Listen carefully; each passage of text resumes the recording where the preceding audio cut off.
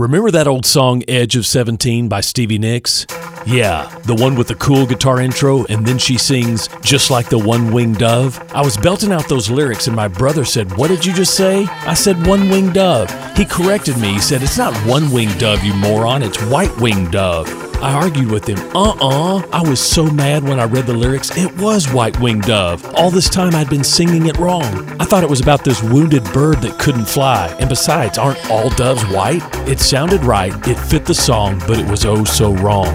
Most people feel they're right in God's sight because of their own goodness. And when I correct them, they argue with me, and even when I show them the original lyrics, they still refuse to sing it the right way. Galatians 5:4 says, if you're trying to justify yourself before God by keeping the law, you have fallen from grace. Don't bet your eternity on what sounds or feels right. Read God's lyrics to make sure you haven't misheard God's word. I'm Pastor Reed from Woodland. Think about it.